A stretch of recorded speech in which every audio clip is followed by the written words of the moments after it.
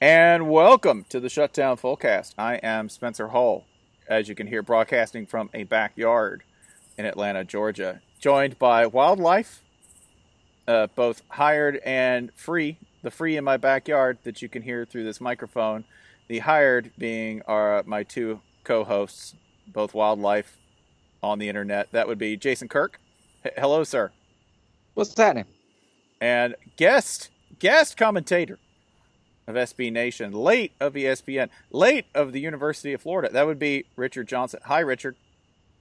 Hey, guys. I'm playing the role of Ryan Nanny. I moved to the Northeast with one career plan, and against my best wishes, I now work for SB Nation. Oh, why do people keep doing this? Yeah, that should tell you how much work sucks, that you'll skip it to work for us. Yeah, come work here, everyone. It's good. That's good. Now, normally Jason is joining us from Kennesaw, Georgia. He is tonight, as I can see him on Skype, joining us from Kennesaw, Georgia, from the set of The Others, or some other terrifying suburban horror movie, from what I can gather via the camera. I see it. Yeah, there is. We're doing this with actual cameras for the first time. This is the most professional episode in our history, other than our few live episodes. There is a light behind me, which, how about I sit like this and sort of silhouette myself? But I'll point out Spencer has no light at all, and with his beard and glasses, all you can see is sort of his nose and forehead, like Santa. Mm-hmm. So that's pretty cool.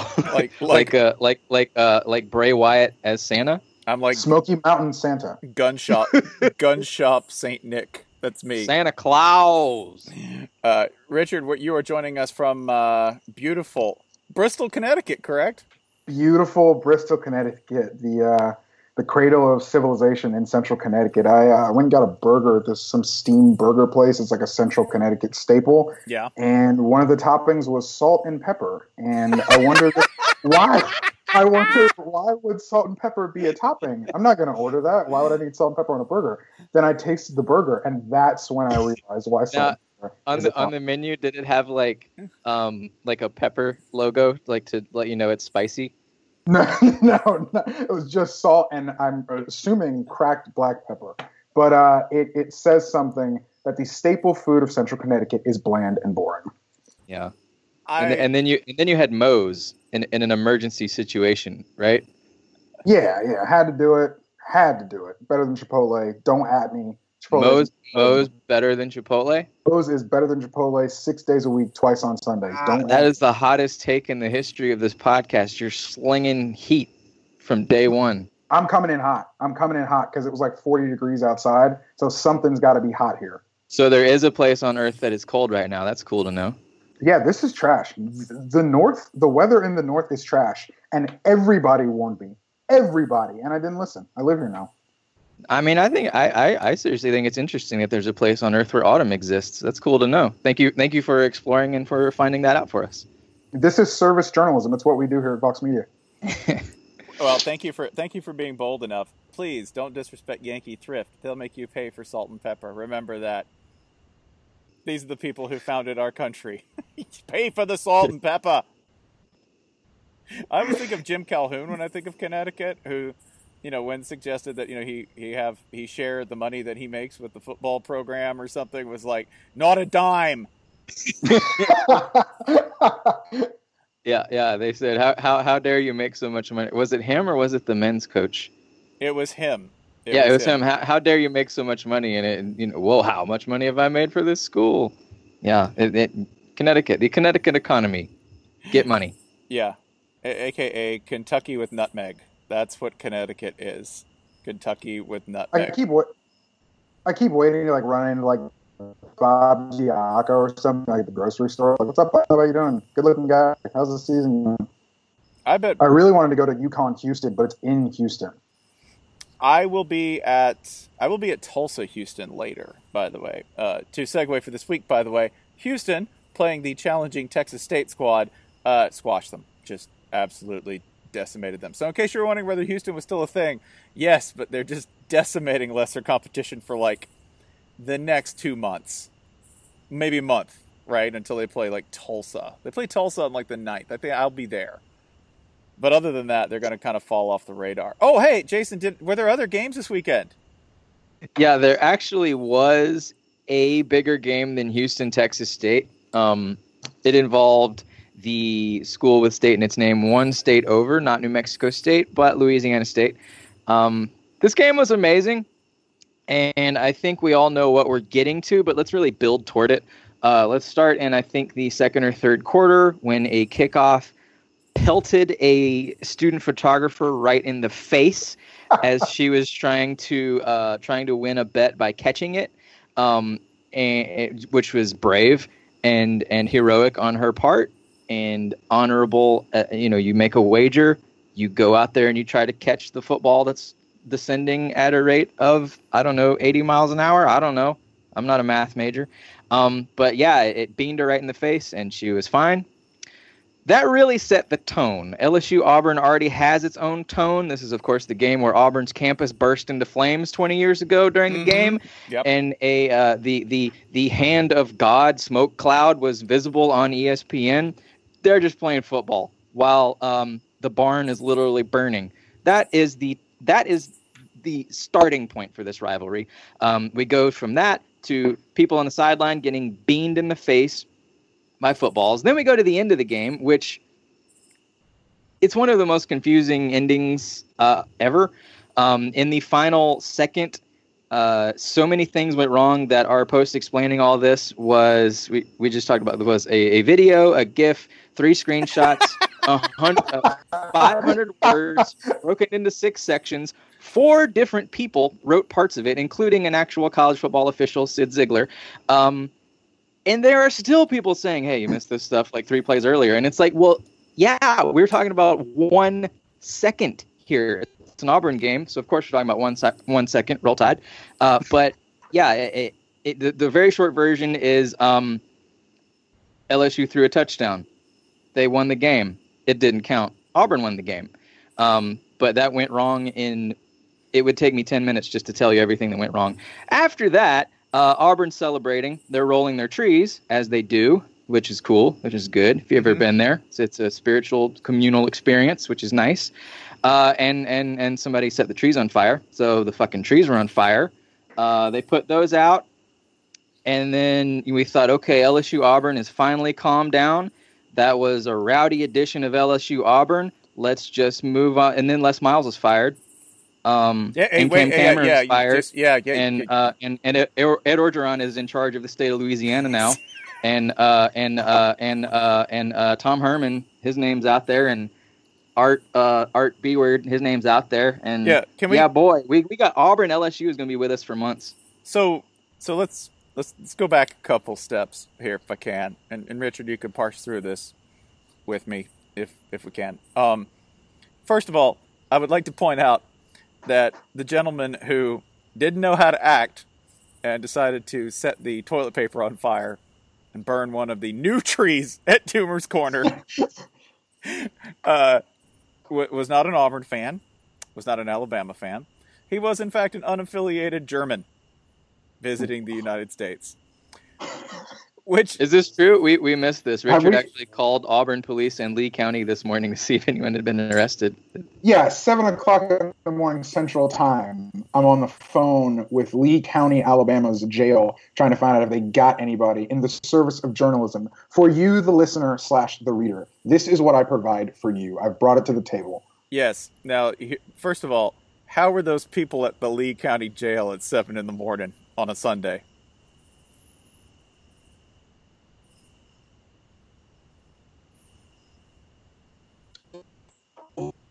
Real clingy. They were real Alabama twats, as usual. Whatever. Yeah, but they caught the person. I hadn't seen this. Yes, his name was, I believe it's Jochen Wiest, an Auburn resident who police say is not affiliated with Auburn University. That's my favorite thing, that they go out of the way to say that this man was not affiliated with Auburn. Okay, and he was arrested on charges of desecration of a venerable object, which is a Class A misdemeanor. Desecration. I'm surprised it's not a felony. I'm just I love that there's something in Alabama called desecration of a venerable object, because presumably we can make Gene Stallings one of these, right? Like, if anybody messes with Gene, it wouldn't just be assault. It'd be like, you're trying to desecrate a venerable object, like the former championship head coach of Alabama. And a good man. I feel like they would take that way too far. Like, I feel like houndstooth, like they would find a way to culturally protect houndstooth, maybe as like a historical artifact in a museum of such sort, and you couldn't do anything with it. The idea of the bear, you can't say anything bad about. He's like the king. He's like the king of Thailand, right? Like, you can't. It's like the name of God you can't speak. Yeah, like he's Voldemort. He's Voldemort, except we revere him instead of fear him. He's good Voldemort. He's Voldemort. I think that's he who used to be named Voldesport. Actually, Voldemort. We don't say his name because it's got Vol in it. It's got Vol in it. Dang it. Roll Tide. Trash. But yeah, Jochen Wiest, a German, was the man who set the fire, which I really am waiting for Auburn fans to begin lobbying to stop this dangerous influx of German migrants. I somehow build a wall along the Atlantic coast. I somehow don't think that's going to be the reaction. Just color me shocked that won't be the reaction. But we won't have the War Eagle like, listen, they struck us. It was an act of terror. It was to the trees, the venerable objects that we call the trees. No, listen, we're laughing here, but Auburn had a drone deliver the game ball, so they are clearly doing some sort of weapons test, ballistics exercises. They're mobilizing on the planes, and my man from Germany may have just lit the shit, and I'm not ready for full-out, all-out drone assault via Auburn. Plainsmen, Tigers, War Eagle, whatever. Hey, dropping their dog bombs. Well, I tell you what about that drone. Travels accurately through the air, don't it? Huh, Gus? You taking notes? Huh? Yeah, that's an air game for you. It don't run out of bounds on fourth down, Gus. Ooh. Actually, Gus is probably like, can you program a quarterback like that? Can I just sit here with a controller and just do that? That'd be helpful. That'd be very helpful. I'd like that. The question I have, too, about Auburn LSU, if we can get the Crib Notes version, okay, the extremely concise TLDR version of this, for no one who saw, is this, that both coaches entered this game, like, fired, right? Like, whoever loses this game is pretty much fired, correct? Eventually, like, we designed we joked about this ahead of time. Well, on this program, we said, yeah, whoever loses is done, because we have no one cares what we say. But at SB Nation proper, we put up a graphic that was like a boxing match, like loser gets fired eventually. Like we added the eventually in there because we failed to have faith in college football, basically. In the absurd direction, right? We failed to learn the lesson that I think the central theme of this particular program, and like the elevated wisdom that we have over most others, is that the joke is always real. The joke about college football is always the truth. We don't joke on this show. Loser gets fired. That's what happened. Facts only. Hashtag facts only. Like Jay-Z said on Twitter that one time he tweeted. The problem was there was an amount of faith that was not placed in Auburn Jesus. And it had been a while since Auburn Jesus had blessed the plains with benevolence and blessings. But the first mistake that LSU made was allowing room for Auburn Jesus to come to the hearts of 85,000 people on Saturday night. And he entered. And with righteous vengeance and furious anger, did he assert his will on that game. Are you saying LSU has unconfessed sin in its life?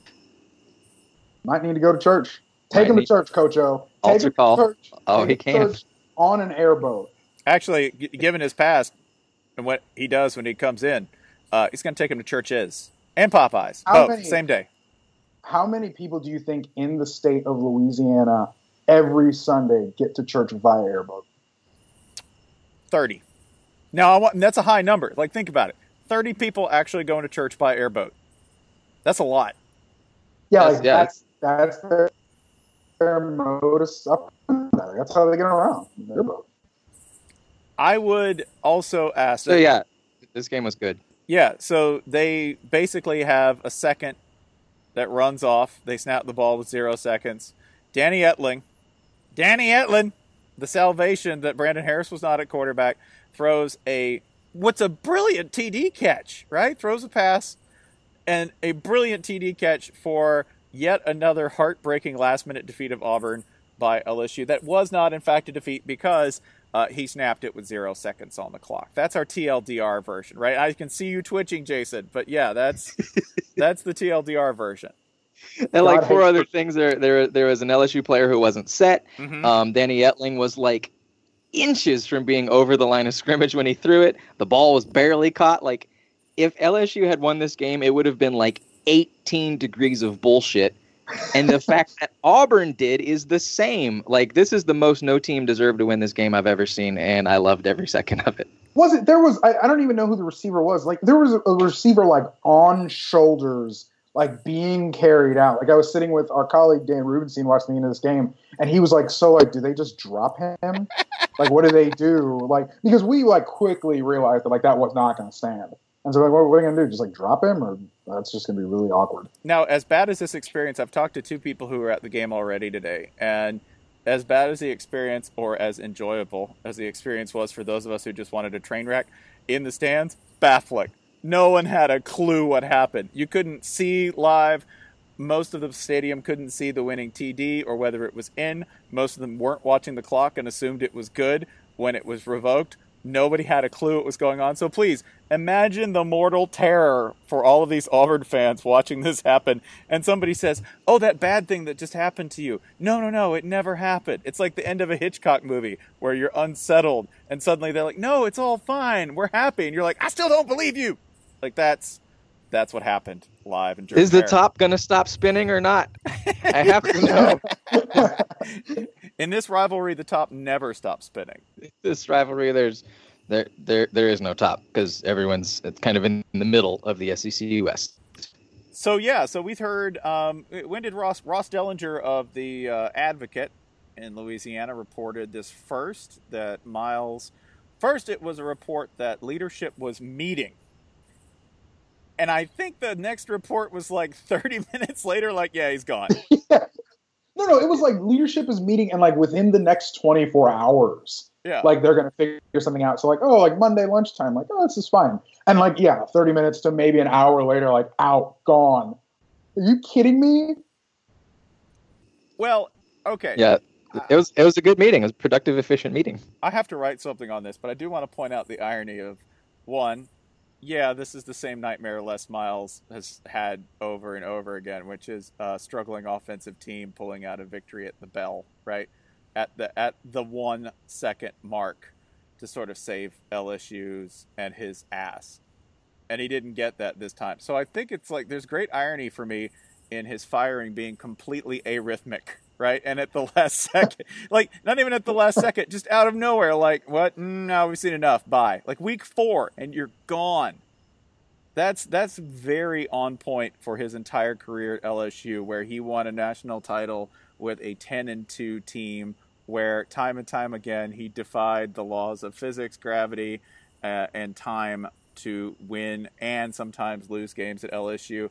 It makes total sense when somebody's like, man, that's weird, he got fired in week 4. No, this is exactly when Les Miles would be fired.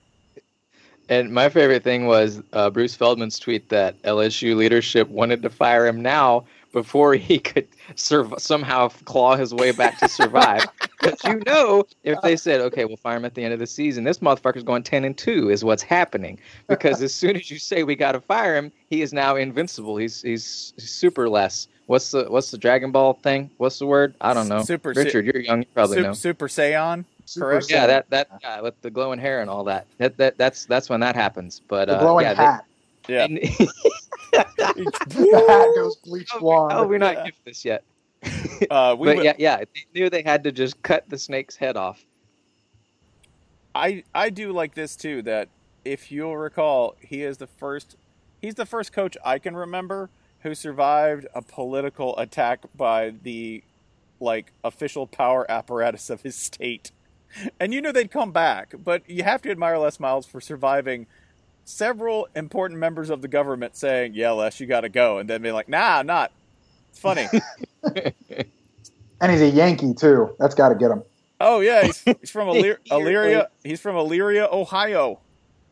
That's why he talks like that, and that's why he almost got the Michigan job. Which, like, there's a pivot in history. If you want to look at Michigan kind of dodging a bullet, maybe 2007, where Richt, do they or do they?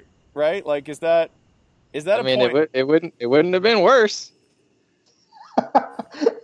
We don't know. I mean, it might have worked just fine. It might have. It was like, what's his style? You're going to play defense. You're going to have a good offensive line, and there's going to be no one behind the offensive line. Like, that's good for 9-3 in the Big Ten.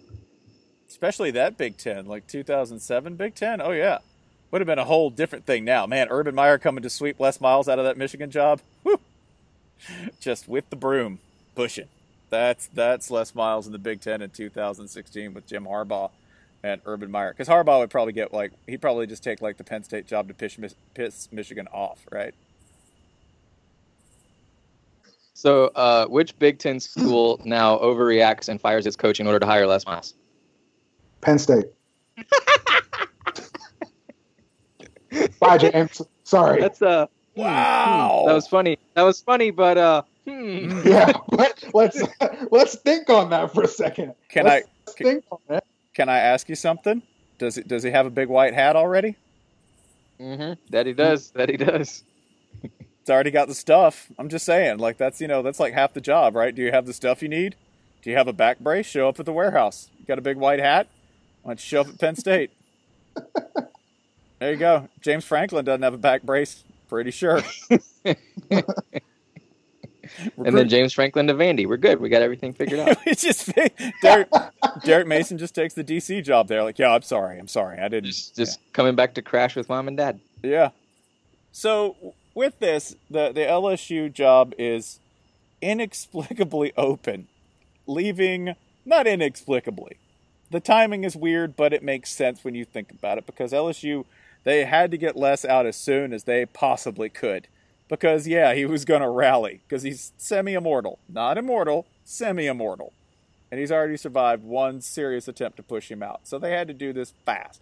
Second, they got rid of Cam Cameron, which, man. Cam Cameron, every time I've seen Cam Cameron, like, Cam Cameron fired has to have one of the strongest correlations in Google history, right? If you're like, how many search results do you get? It's like you get 9 billion results. Like, Cam Cameron's been fired from jobs coordinating the West Indian cricket team. Like, he's like you type Cam Cameron, the autocorrect is like fired, firing, buyout, contract, gone, terminated. Like when they say, hey, listen, man, if you haven't been fired as a coach, it'll eventually happen, right? There's two kinds of coaches, those who have been fired and those who will eventually be fired. I'm like, there's a third category, Cam Cameron, somebody who's probably like been super fired and mega fired and thrown into the sun and, locked out of his office. Like that decision. Like when we look back at SEC coaches who get fired, the offensive coordinator hire that goes sideways has got to be like the number one cause of death. I feel like people are like forgetting that Cam Cameron is fired. I mean, I understand like everybody's, Les Miles is the big ticket, but like y'all got the real problem out and the maybe problem out at the same time. That's impressive. Oh yeah. I'm proud of that for LSU. That's high level Louisiana. Yeah, no, you did like a full like basically like Bloody Sunday. You just swept everyone out of the office at once, leaving only the defensive staff?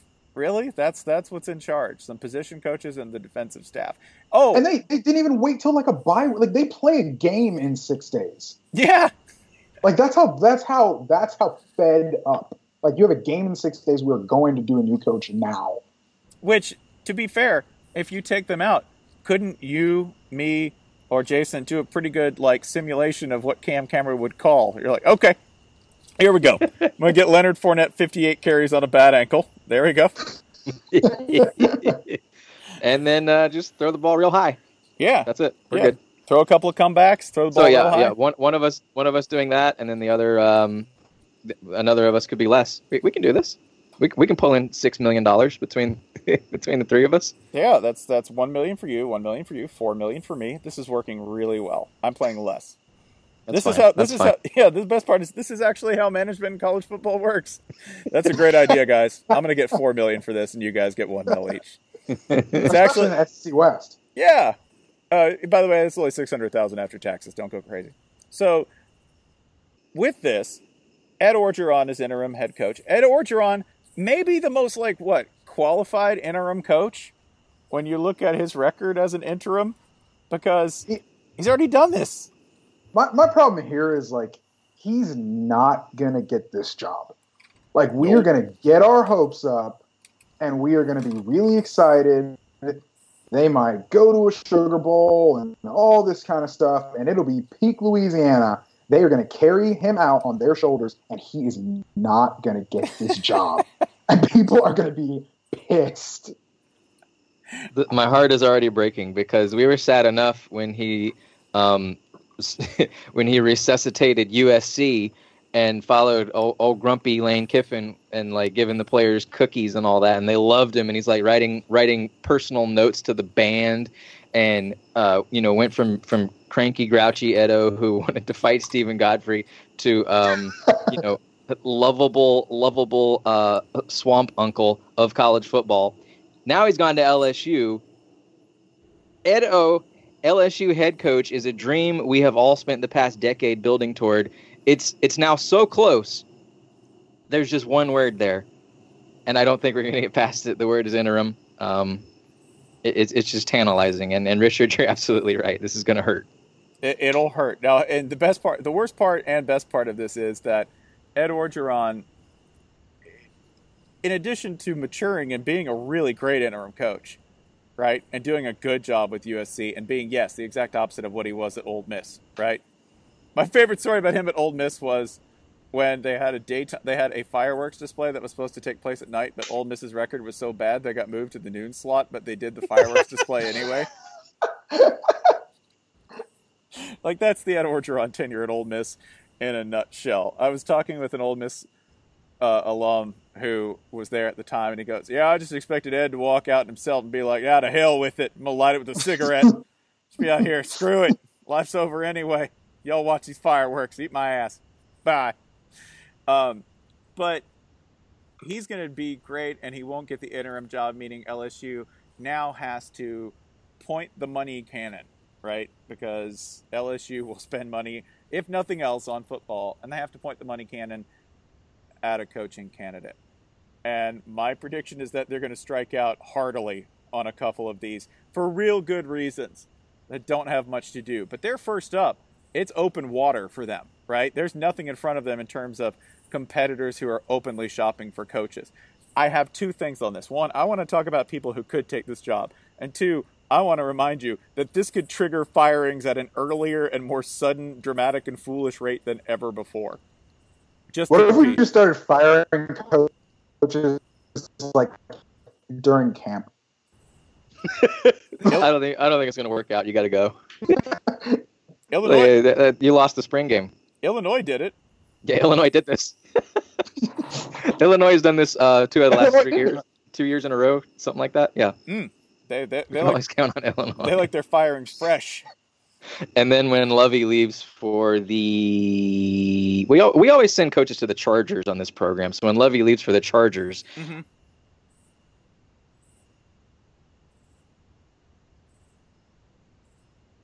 they'll have to do this again.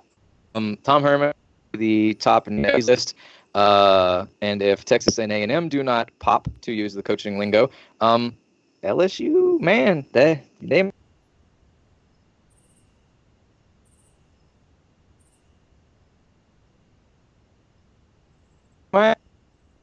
or basically any coach ever, even though they're only going to hire like Steve Sarkisian Jr., Steve Sarkisian's son, or maybe like Marshawn Lynch because he knows Pete Carroll. Or he didn't go to USC though.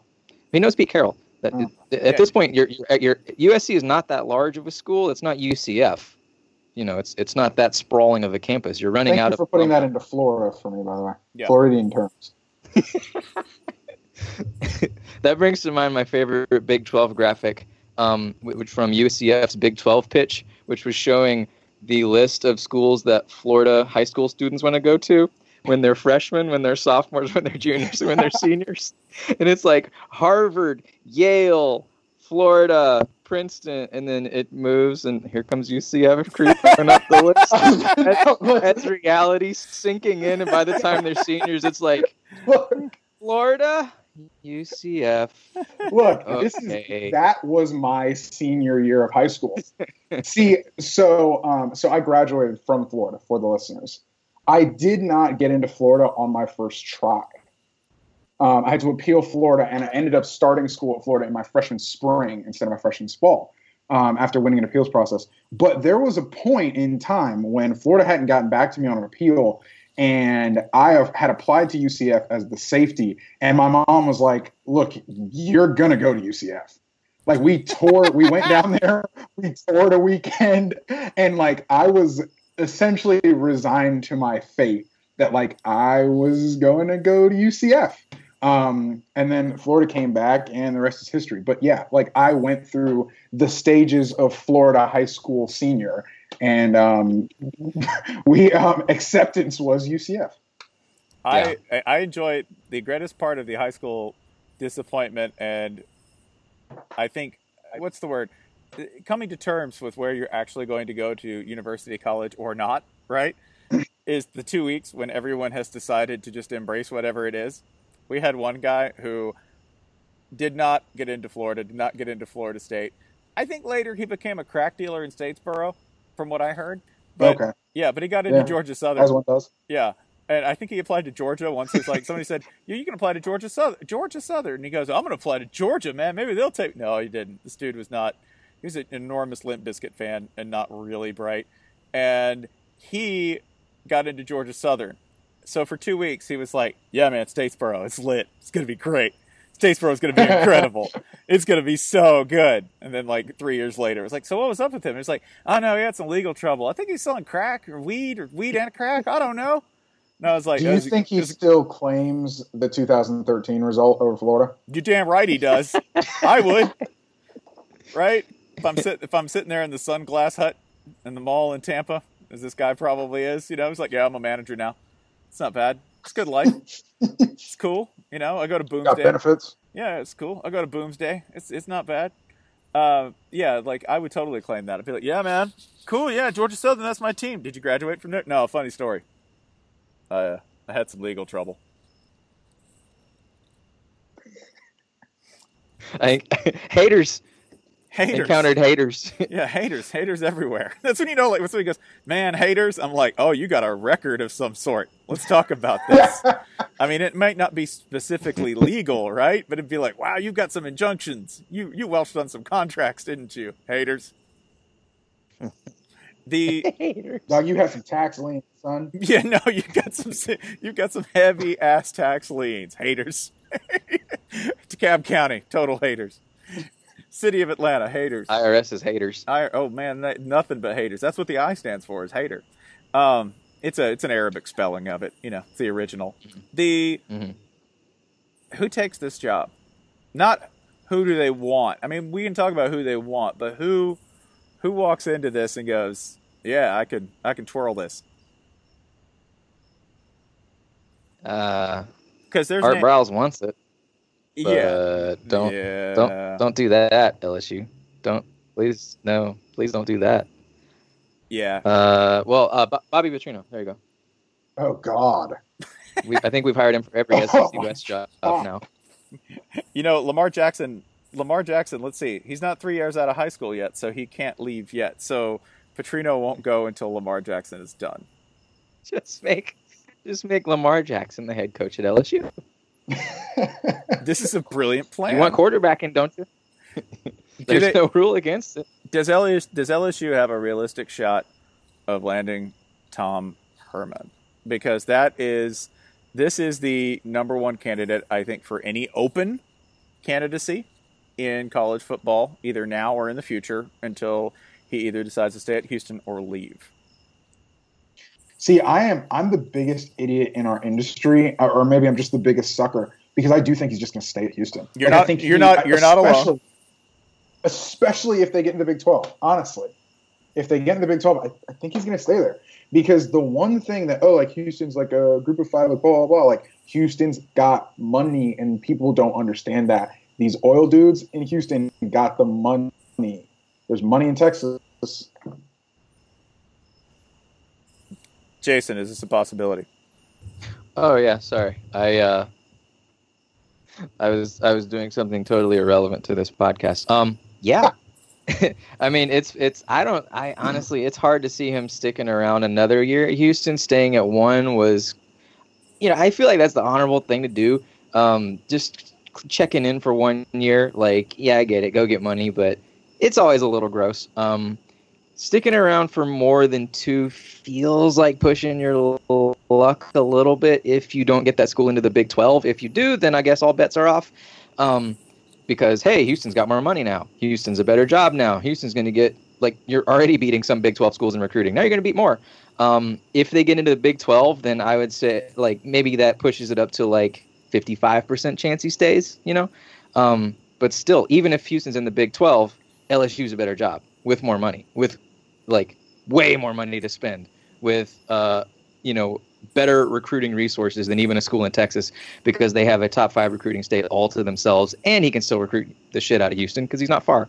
I mean, honestly, out of the jobs that could conceivably open, to me, LSU seems like the best fit.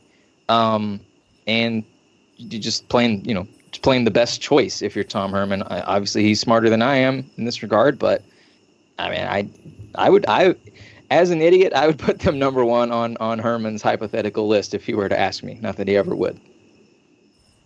I tend to agree with both of you. I think that, yeah, he should probably take the LSU job. And I say that because unless he's planning to do something which I think there's probably, if I can think in the past 30 years, there may be 2 or 3 coaches that have done this, which has become the self-contained cornerstone of a program, right? Frank Beamer did it at Virginia Tech. Bobby Bowden did it before him at Florida State, starting, in the late 70s after leaving West Virginia. And, to a much lesser extent, but still with a good long run, Pat Hill at Fresno State. These are coaches who were at a place for so long that they became the program itself. And I don't see Herman doing that because that's a really, really risky bet, particularly when given he could be the victim of his own success and raise standards at Houston and miss that paycheck and miss the ability to either deliver the program to whatever it will be in the next stage, or to take it and take that money he could get and get a much bigger deal at LSU where, yeah, sure, you can give me 3 to 5 and we'll see where it goes. And in the meantime, I'll make enough money to keep my family secure and safe for a lifetime. Look, LSU, here's the thing. You're used to bludgeoning offense, and I think you're okay with a relative level of playing fast and loose with NCAA rules. All I'm saying is Jim Tressel's show cause ends in December. That is very valuable information. That is very good to know. Yeah. I mean, and think about you this. Also really Big Ten-y coaches. And a good coach, a great coach, for a given value of bludgeony, uncreative football, right? Jim Tressel was great at Ohio State. Also, you need a coach who is very comfortable working with levels of academia and state government, as Les Miles' tenure has demonstrated. Guess what Jim Tressel's current job is? He is the president at Youngstown State or something like that, is he not? It's something like that. Yeah, sounds about right. Yeah, and then if you can't get him, speaking of Youngstown... Second week in a row, we've recommended this. We recommended this on the last podcast, but somebody with extensive LSU experience. That'd be one Bozif Pelini. The other name that is often thrown around for LSU is Jimbo. He's been there before. And, I don't know, we always tend to just say, oh, well, he spent a few years there a decade ago. He might want to come back. Because, that's how people work. Sure. Everybody does that in their real life. When mama calls. Yeah, if Publix wants to hire me, bye, y'all, I'm gone. Because I worked there a decade ago. But, Jimbo comes home. Pelini comes home. Just get the entire 2004 staff back together.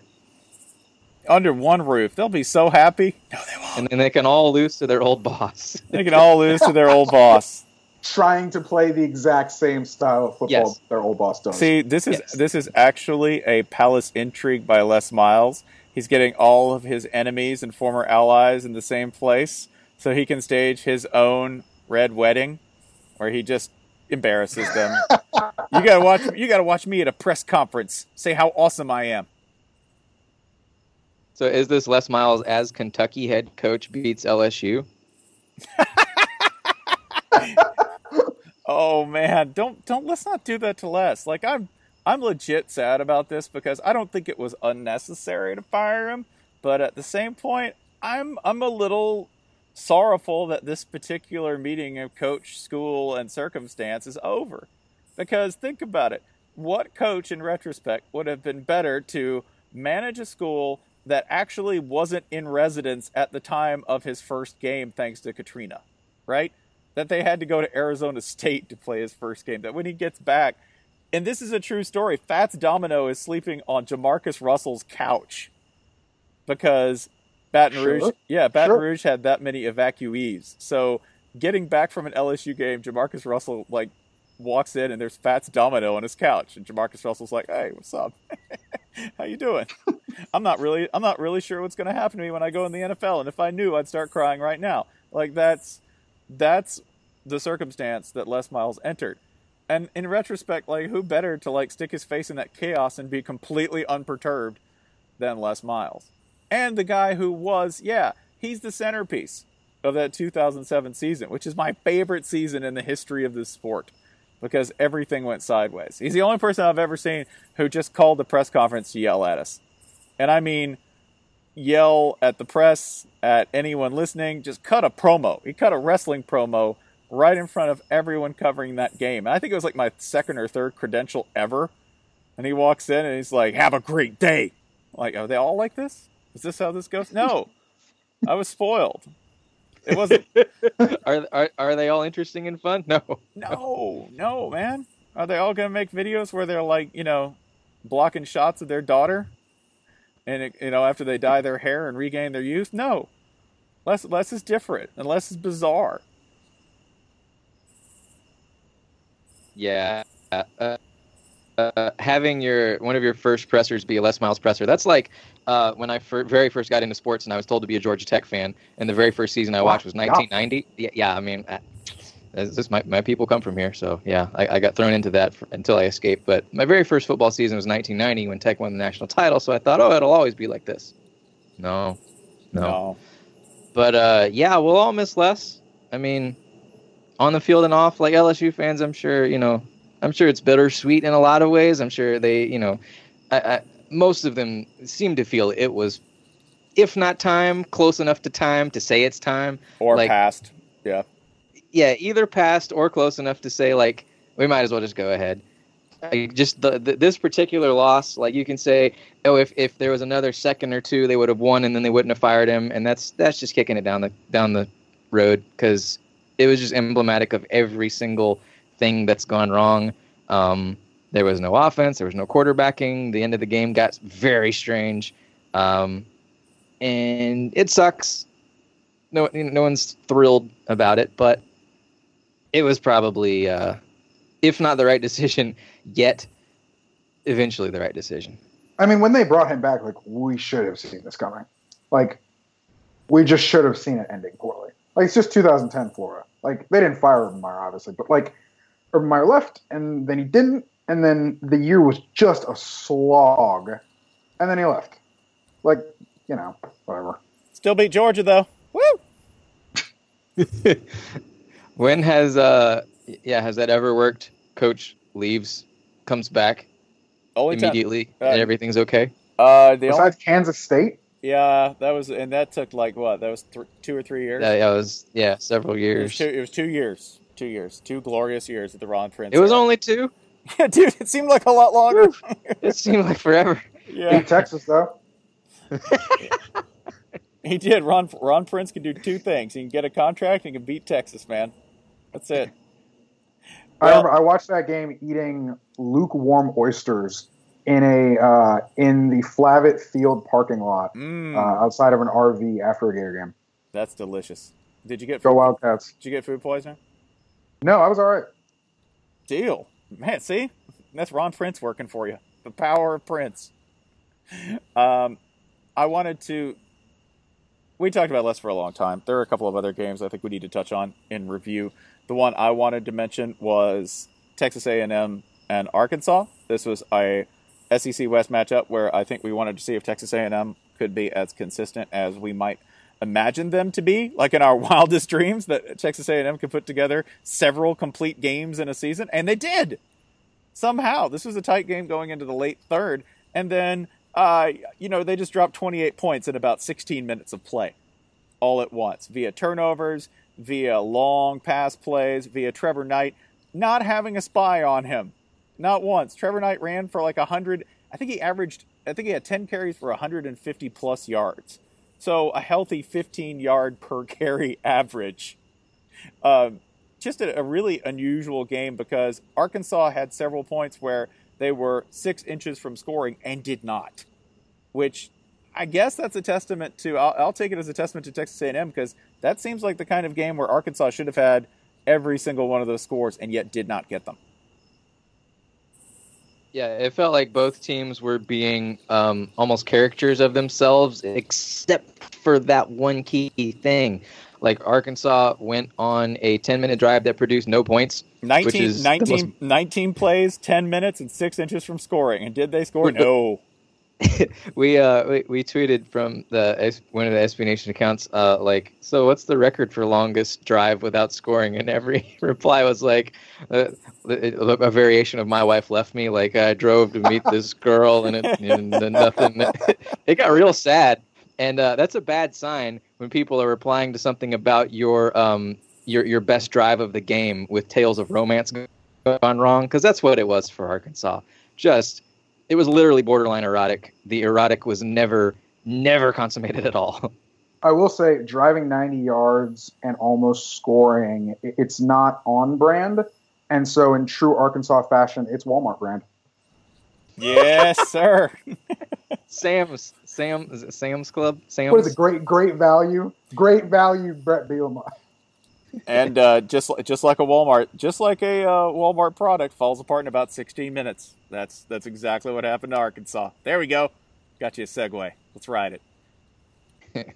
The other game that I wanted to just briefly touch on, because I think A&M is good. I think the takeaway from that is, okay, this entire experiment with Trevor Knight, Trevor Knight gets to play Alabama, y'all. Again. Oh, wow. He's back. He's still in the league. And he gets to play Alabama again. Probably on a week when everything conspires to make Alabama as weak as they're ever going to be.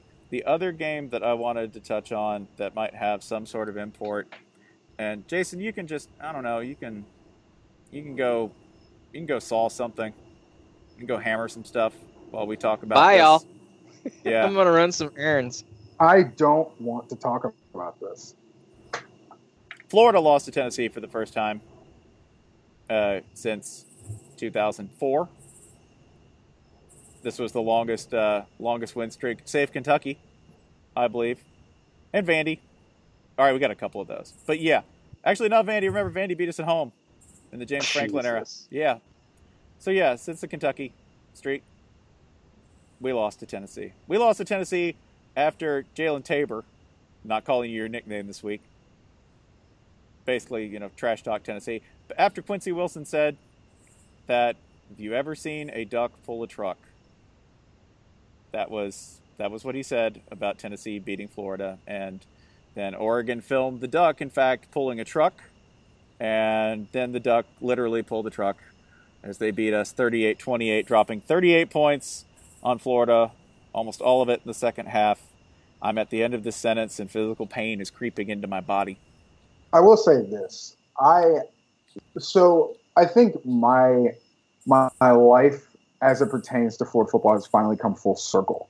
The first time this sport made me feel anything was in 2001 when the 9/11 postponed Florida-Tennessee game was played in December, and Travis Stevens ran for like 700 yards. That's an exact number, yeah. And beat Florida by himself, and knocked Florida out of the national championship race. It doesn't matter that they would have gotten trounced by 2001 Miami. I don't care. That was the first time football made me feel. So for the last 4 or 5 years, as I've been building some semblance of a career as a quote-unquote journalist, you kind of have to bury the Florida fandom, for the sake of professionalism, et cetera, et cetera. You kind of become removed and stuff like that. It does happen. But, this year, you get a new job, and a job where fandom's kind of encouraged. And, hey, Florida looked pretty good against Kentucky. And that defense is really good. Doesn't matter who you're playing, Sisters of the Poor, they're pretty dominant. So, this is going to be kind of cool. Okay. So I allowed myself to feel again. And this was my biggest mistake. And Tennessee crushed me again. Yeah, we can't even blame international terrorism for this one. Bin Laden, this one ain't on you. Butch Laden. Hey, he's a venerable object in the state of Tennessee along with Stuckey's. Okay, so you can't. The one thing though, it wasn't even like, it was a slow burn in the sense of time wise, but it wasn't in a sense of once it got going, they were okay, I see how this is going. When Florida strung those three, it was 5 straight 3-and-outs, but on the third 3-and-out, it was kind of okay, I see how this is going to go. This is how this is going to end. It's okay. I'm resigned to my fate. Yeah, the MVPs for Tennessee by far the defensive line. The defensive line was incredible. Offensive line. The offensive line handled Florida's vaunted defensive line for the most part. If you watch it, there weren't many pressures on Josh Dobbs, and when there were, he skated out of them pretty easily to throw downfield, way downfield into busted coverages. If I looked at it briefly, flashing through it earlier today, there's not just one thing. Florida collapsed, completely collapsed, and I mean from a total perspective. It was play calling, it was quarterback play, it was the offensive line, it was the defense, it was everything. Yeah, everybody, most of the text messages I got last night were about the play calling. But that, what do you want, man? What do you want? I bet Austin Appleby's a really nice kid. You don't start at Purdue for a reason. You don't start at Florida for a reason. Sorry. And I think he played very well in the first half. I even wrote in the story, not even just capable. He looked good in the first half. But Bob Shoop's not an idiot, and Tennessee got it figured out pretty good. And there they were. And Florida looked. It was such a drastic and immediate role reversal. It wasn't after that first interception Tennessee had to start the third quarter. That's when it flipped, and both teams just swapped, and that was it. Yeah. Also, there's this. If you look at most teams that took a total ass whipping this weekend, they did it at the hands of experienced quarterbacks. Funny how that keeps happening. Josh Dobbs, senior, delivering well. We have a graduate transfer in Austin Appleby making a start after not starting at Purdue for a while. And yeah, that's going to happen. Another game, because I'm going to rupture something if I continue to talk about how Tennessee beat us, despite the fact that they're a lesser program and lesser humans. The other one that stuck in my mind as, oh, wow, this is what happens when a senior quarterback is due. And your team is mad because they've blown consecutive 21-point losses. So they get to go home and just store all that anger and drink and drink and drink and wait until someone taps in their shoulder and says, hey, can I have this bar stool? And that team was Ole Miss. Ole Miss. Hugh Freeze normally wants him to forgive, but he let him stew on this one. Look, Hugh Freeze brought the Old Testament out on the dogs. We put a post gamer up on that game too, and I essentially just said look, we can joke about them being up 31-0 and it being precariously perched or whatever, but it wasn't. I mean, they beat the dog snot out of them and kept doing it the entire game to a point. Like I was sitting in Dan's living room and like Dan looks up and he's like, Chad Kelly's like kind of running, but like not really. Like Chad Kelly's like it's a swift jog on the QB keepers because even he is taking mercy on Georgia because of the whipping. This was a joy to watch because Chad Kelly has one of my favorite QB reflexes, which is in trouble, pressured, steps forward, where's the ball going? 40 yards downfield. Just every time. Like, it's just, you can see him, like, the minute he gets in trouble, he starts to get happy because he's like, I get to throw it deep. He loves that. And he did that to Georgia over and over and over again, always to someone who was 6'2" or over, taller than Georgia's DBs, and in possession of the ball when his butt hit the turf. Just like, I loved watching that because it was something that Georgia, A, could not handle by personnel, and B, that Chad Kelly so clearly loves doing. Like, yeah, this is supposed to be like a 10-yard in, but I got to throw it deep. Like, he's got the spirit of every great fuck it, I'm going deep quarterback ever. And I love watching that in a situation where Ole Miss gets to keep doing it and hold that lead. And I think hand Georgia, like an unsuspecting Georgia, its first real serious defeat under Kirby Smart, not just on the board, but the first time that they just got, you have to do this when you have a new coach. You're just going to have one game where you get absolutely flattened. And this baptized Jacob Eason in the name of the Father, the Son, and the Holy Spirit. No. We don't. It's just, this baptism's a serious thing. We need water to do it. So we got to do it at a school that's next to a river. I like that Mark Richt ranked ahead of Georgia now.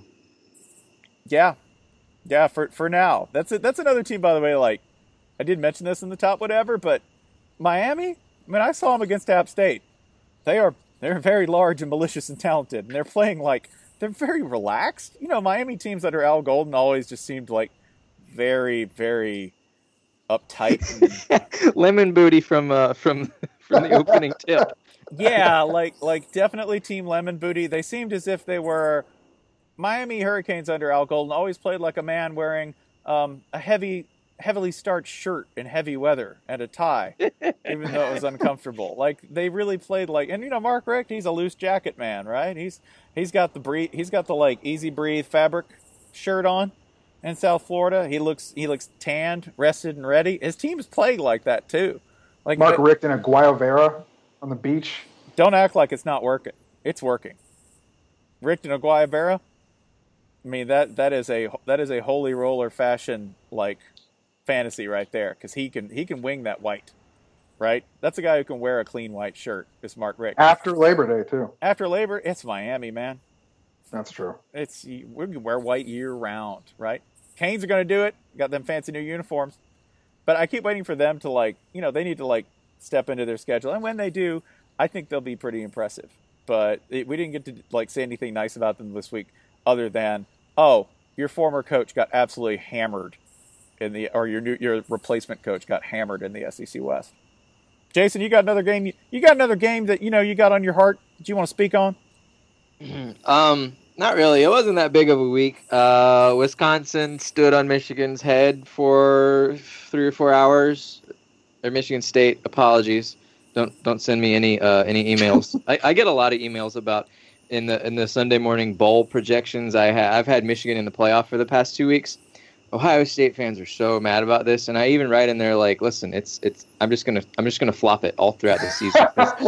It's a 50-50. I don't care that I don't see any the schedule. The games in Ann Arbor, Michigan's got an easier road. I think the two teams are just as good. I'll even put in there. Don't email me. It doesn't matter. I'll still get emails. So Michigan fans, now it's your turn. But Wisconsin is pretty good, I guess. I don't think Michigan State was great, but Wisconsin's pretty good, so that's cool. Wisconsin-Nebraska, we'll get a good Big Ten West game this year, I guess. Yeah, I like the math of that because it actually solves me having to rank or consider one of them for potential greatness, right? Like that game, I finally get to see Nebraska play a team that I'm convinced.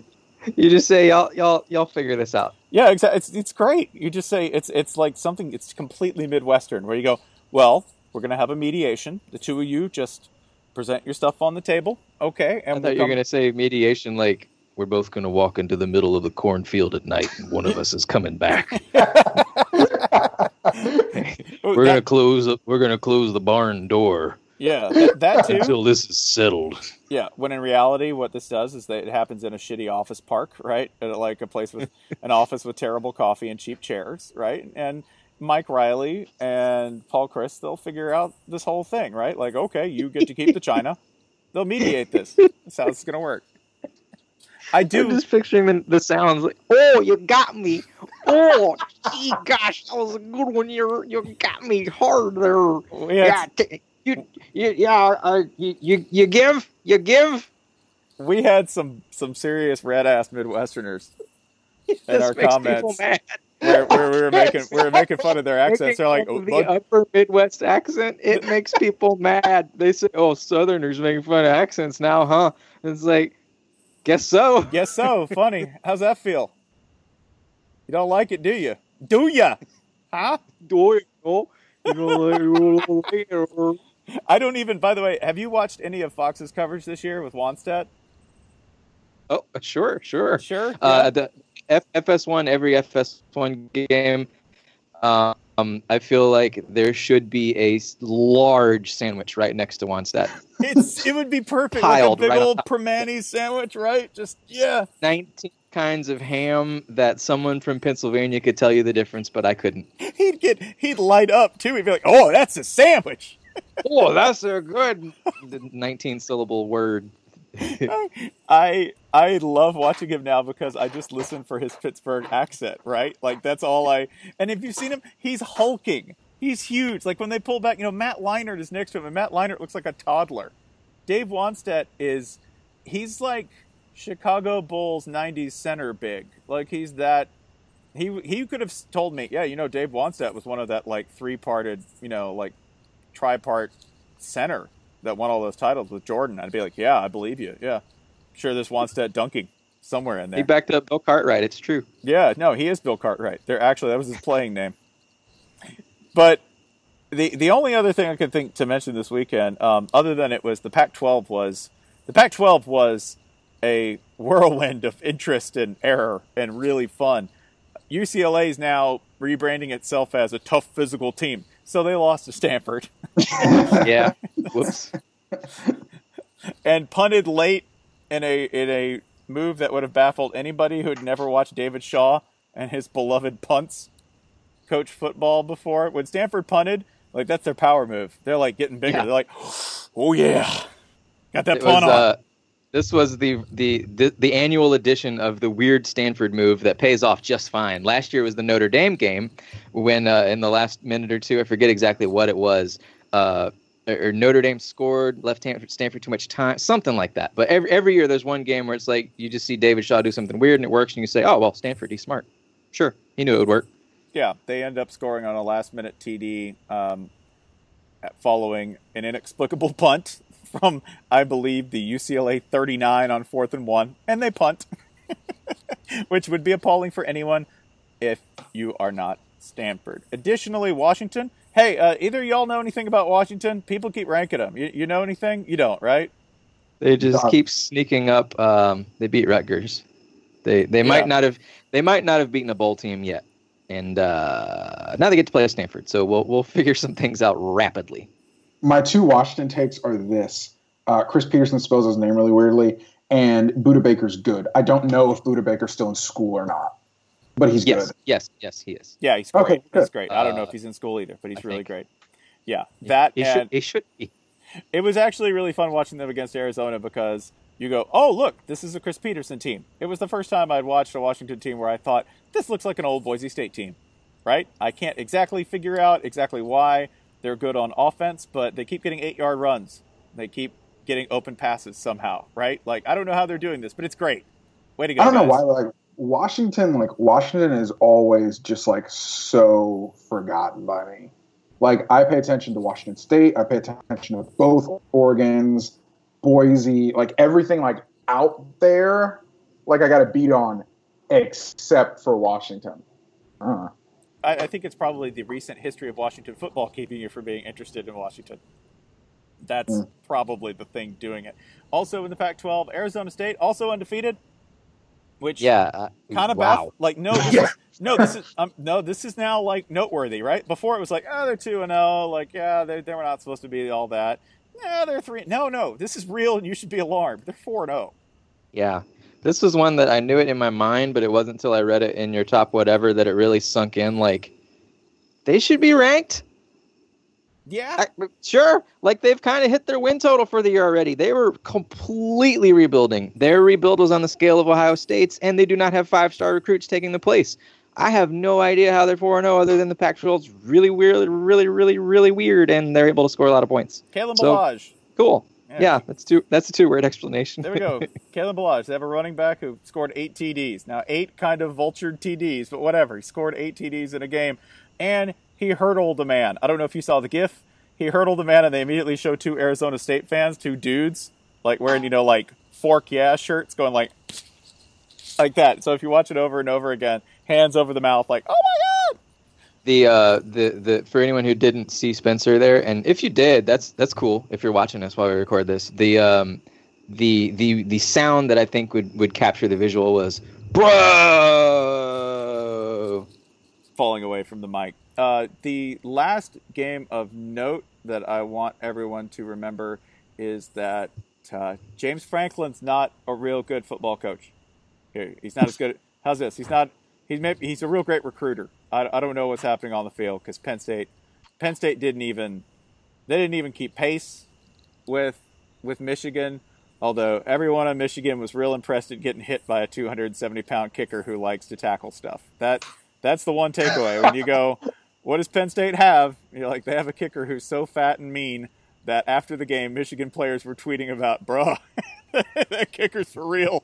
I have a lot of respect for Jordan Lewis, who is the player who's on the receiving end of the, who astutely, I did not notice this, who astutely noticed that Jabrill Peppers made a quote-unquote business decision to not put a block on the big bone punter. I have a lot of respect for that. Jabrill Peppers knows his role. He knows, look, I got some money that's coming my way soon.